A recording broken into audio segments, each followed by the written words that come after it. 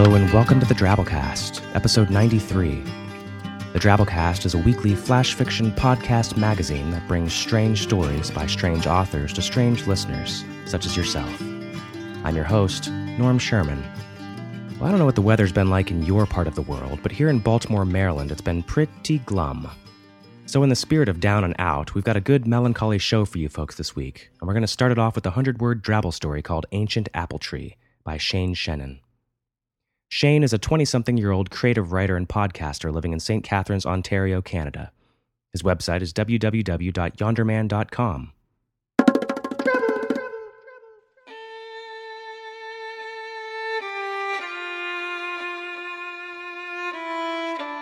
When the old robot died, the people did not notice. It died suddenly, the middle of the orchard, its power cells shrieking for a few seconds before its spider-like legs collapsed. The people did not notice when the old robot died, but the robots did. They converged on the spot at dusk, all 47 of them, scurrying around on their 8 legs, examining the body, asking questions, remembering. The old robot, they knew, had been the last of the original robots from the colony ship. The old robot had planted the ancient apple tree, now dripping blossoms over its body.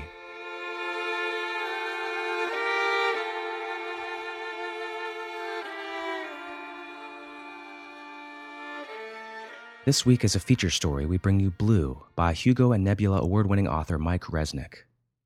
Mike wrote Blue and another story called The Last Dog in the late 1970s before he'd sold any short science fiction except to some men's magazines, which paid better. One's a science fiction story and one's kind of a fantasy, and both feature stories about dogs. All the major science fiction magazines, which were paying 3 cents a word back then, gave them form rejections so fast he knew the editors hadn't even read them. So he sent The Last Dog off to Hunting Dogs magazine, which bought it for 25 cents a word. It promptly won the American Dog Writers Award for Best Short Fiction of 1977. And then he sent Blue off to the same market. It sold for the same price and won the same award in 1978.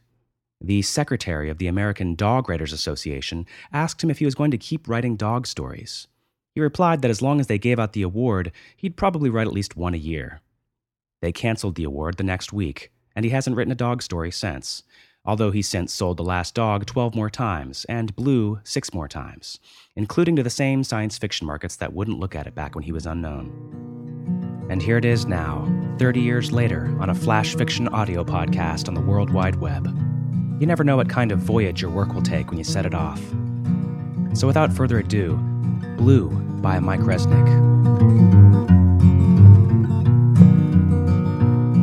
Well, I had a dog and his name was Blue. Bet you $5 he's a good one too. Bet you $5 he's a good one too. I had a dog and his name was Blue.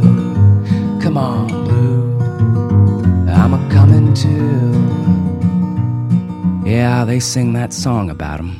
Burl Ives and Win Strachey and the rest. But they wouldn't have been too happy to be locked in the same room with old Blue. He'd as soon take your hand off as take a look at you. He wandered out to my shack one day when he was a pup and just plumped himself down and stayed. I always figured he stuck around because I was the only thing he'd ever seen that was even meaner and uglier than he was. Oh, and as for betting $5 on Blue or anything else, you can forget it. It's been so long since I've seen $5 that I don't even remember whose picture's on the bill. Jefferson, I think. Or maybe Roosevelt. Money just never mattered much to me, and as long as Blue was warm and dry and had a full belly, nothing much mattered to him either.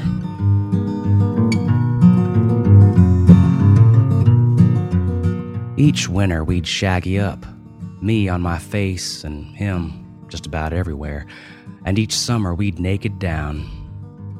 Didn't see a lot of people any time of the year, and when we did, it'd be a contest to see who could run them off the territory first, me or Blue.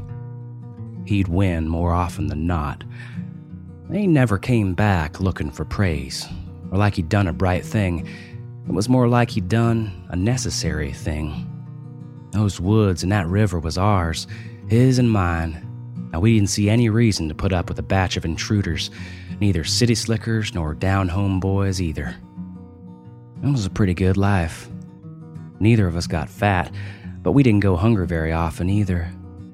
And it was kind of good to sit by a fire together, me smoking and him snorting. I don't think he liked my pipe tobacco much, but we had this kind of pact not to bother each other, and he stuck by it a lot better than a couple women I outlived. And mister, that dog was hell on a cold scent. Blue chased a possum up a cinnamon tree. Blue looked at the possum and the possum looked at me. He looked at the possum and the possum looked at me. Blue chased a possum up a cinnamon tree. Come on, Blue, I'm a-comin' too.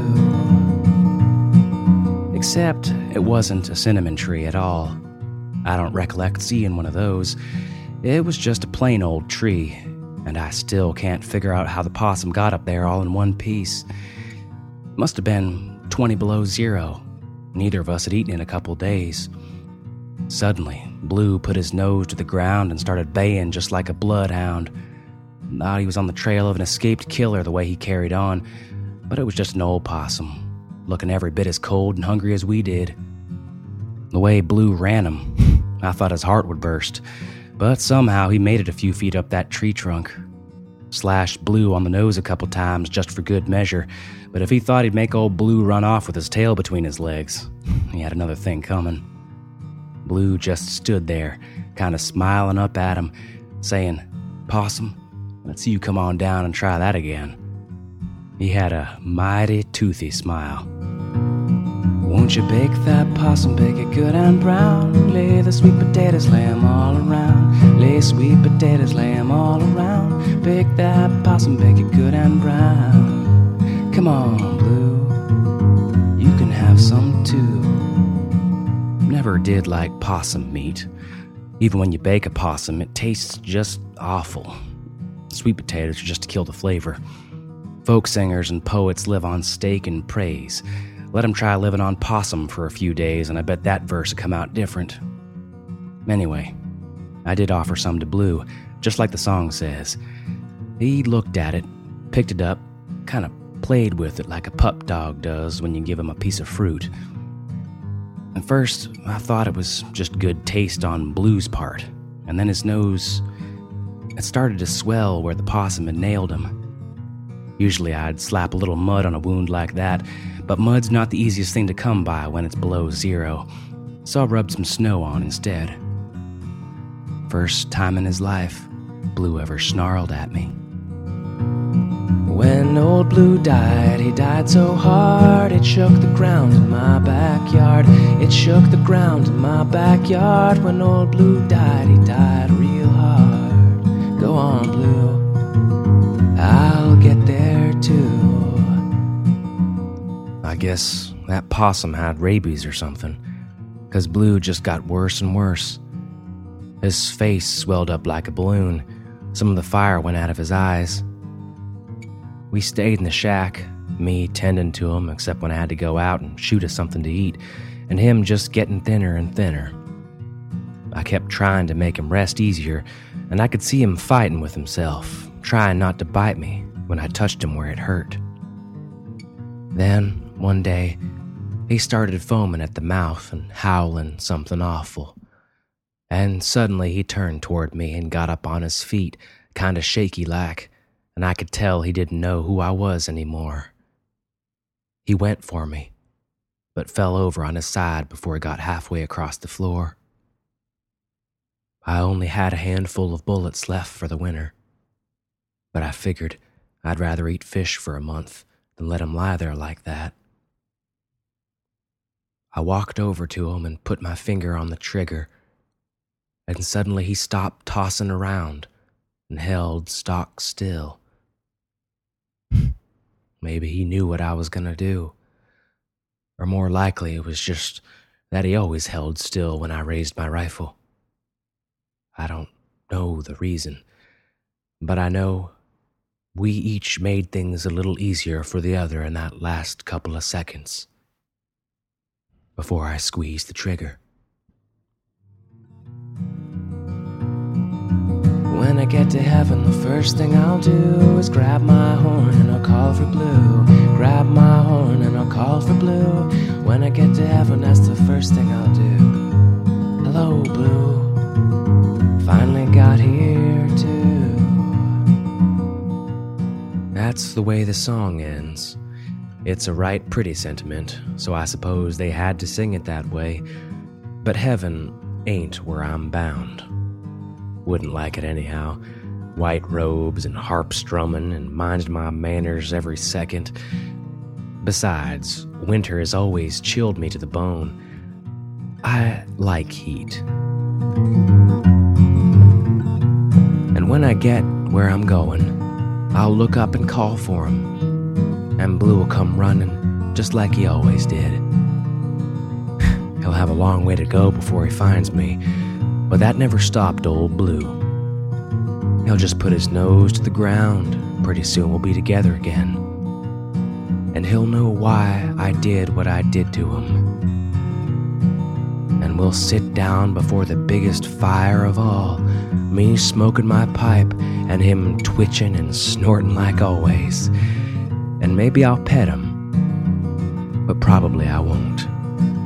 Maybe he'll lick me, but probably he won't. We'll just sit there, together, and we'll know everything's okay again. Hello, Blue. Finally got here too. Well, I had a dog and his name was Blue. Bet you $5 he's a good one too. Bet you $5 he's a good one too. I had a dog and his name was Blue. Come on, Blue, I'm a-comin too. Come on, Blue, I'm a-comin too. Oh, dog stories get me every time. Dogs are awesome. In my experience, even the little yippy annoying ones have small traces of complete and utter loyalty buried deep down under all that poofy frippery. Dogs are animals that we totally don't deserve, and I hope you don't take yours for granted. Let's catch up on some story feedback from a couple weeks ago when we ran episode 88, The Toys of Peace by Saki. Overall, people enjoyed this story, although a few thought it was a bit boring and others took issue with the theme of the story. By far the biggest fan of the story was Mr. Tweedy, who said, "Geez, I've listened to this episode 3 times in the last 24 hours and laugh out loud at each time. I love the absolute patheticness of the uncle's attempts to explain why a John Stuart Mills action figure is much more fun than Calvary. I could just imagine the children's blank stares as he tries to explain the municipal dustbin toy, and his own increasing embarrassment as he tries to conjure up reasons he doesn't really have or believe himself." Barendor disagreed, saying, "This so-called satire rests on the observation that war games are much more fun than civilian play, and in order to make that observation, the civil side of it all is described in the most boorish way possible. Everyday life sees multiple conflicts that need to be solved peacefully, and if you wanted, I'm sure you could make great stories about putting together an art show before the evil contractor forecloses your building, or heck, take pretty much any romantic comedy plot." McToad said, "The topic hit me at home because we're going through that with my boys. Me, the avid gun nut, my wife banning war toys from the house, and the toddler starting to use sticks, pencils, and flashlights as toy guns.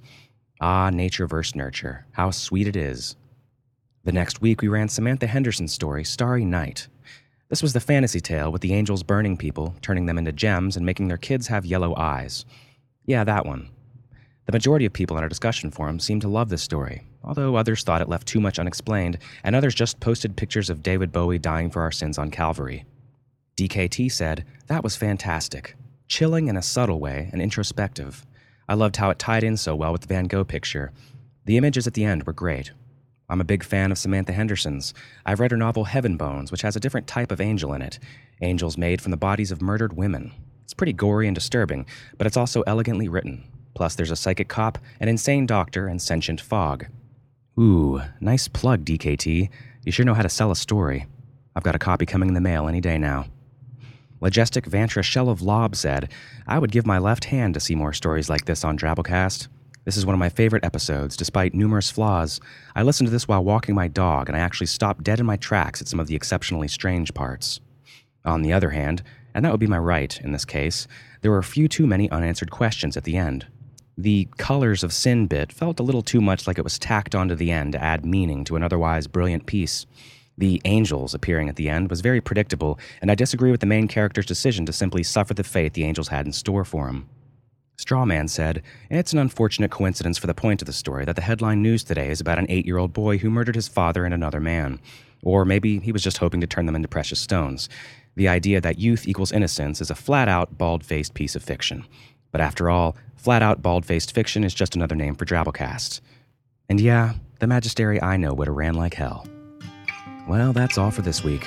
The Drabblecast uses a Creative Commons Attribution Non-Commercial No Derivatives license, which means you can't change it, can't sell it, but you can share it all you like. If you enjoyed today's show, consider donating to us via the buttons on our website, either for a one-time donation or for a $5 a month subscription. We also have Drabblecast t-shirts for sale. Go to the t-shirt section in our discussion forums at drabblecast.org for more info or to check them out. Our staff is made up of co-editors Kendall Marchman, Luke Coddington, and yours truly, Norm Sherman, reminding you that all dogs go to heaven. Unless they have 3 heads, in which case they end up guarding hell for all of eternity. The evening saunters to closing. The waitress turns chairs upside down. Piano player picks up his tip jar and drink, and the bartender shouts last round. An hour ago this place was loaded.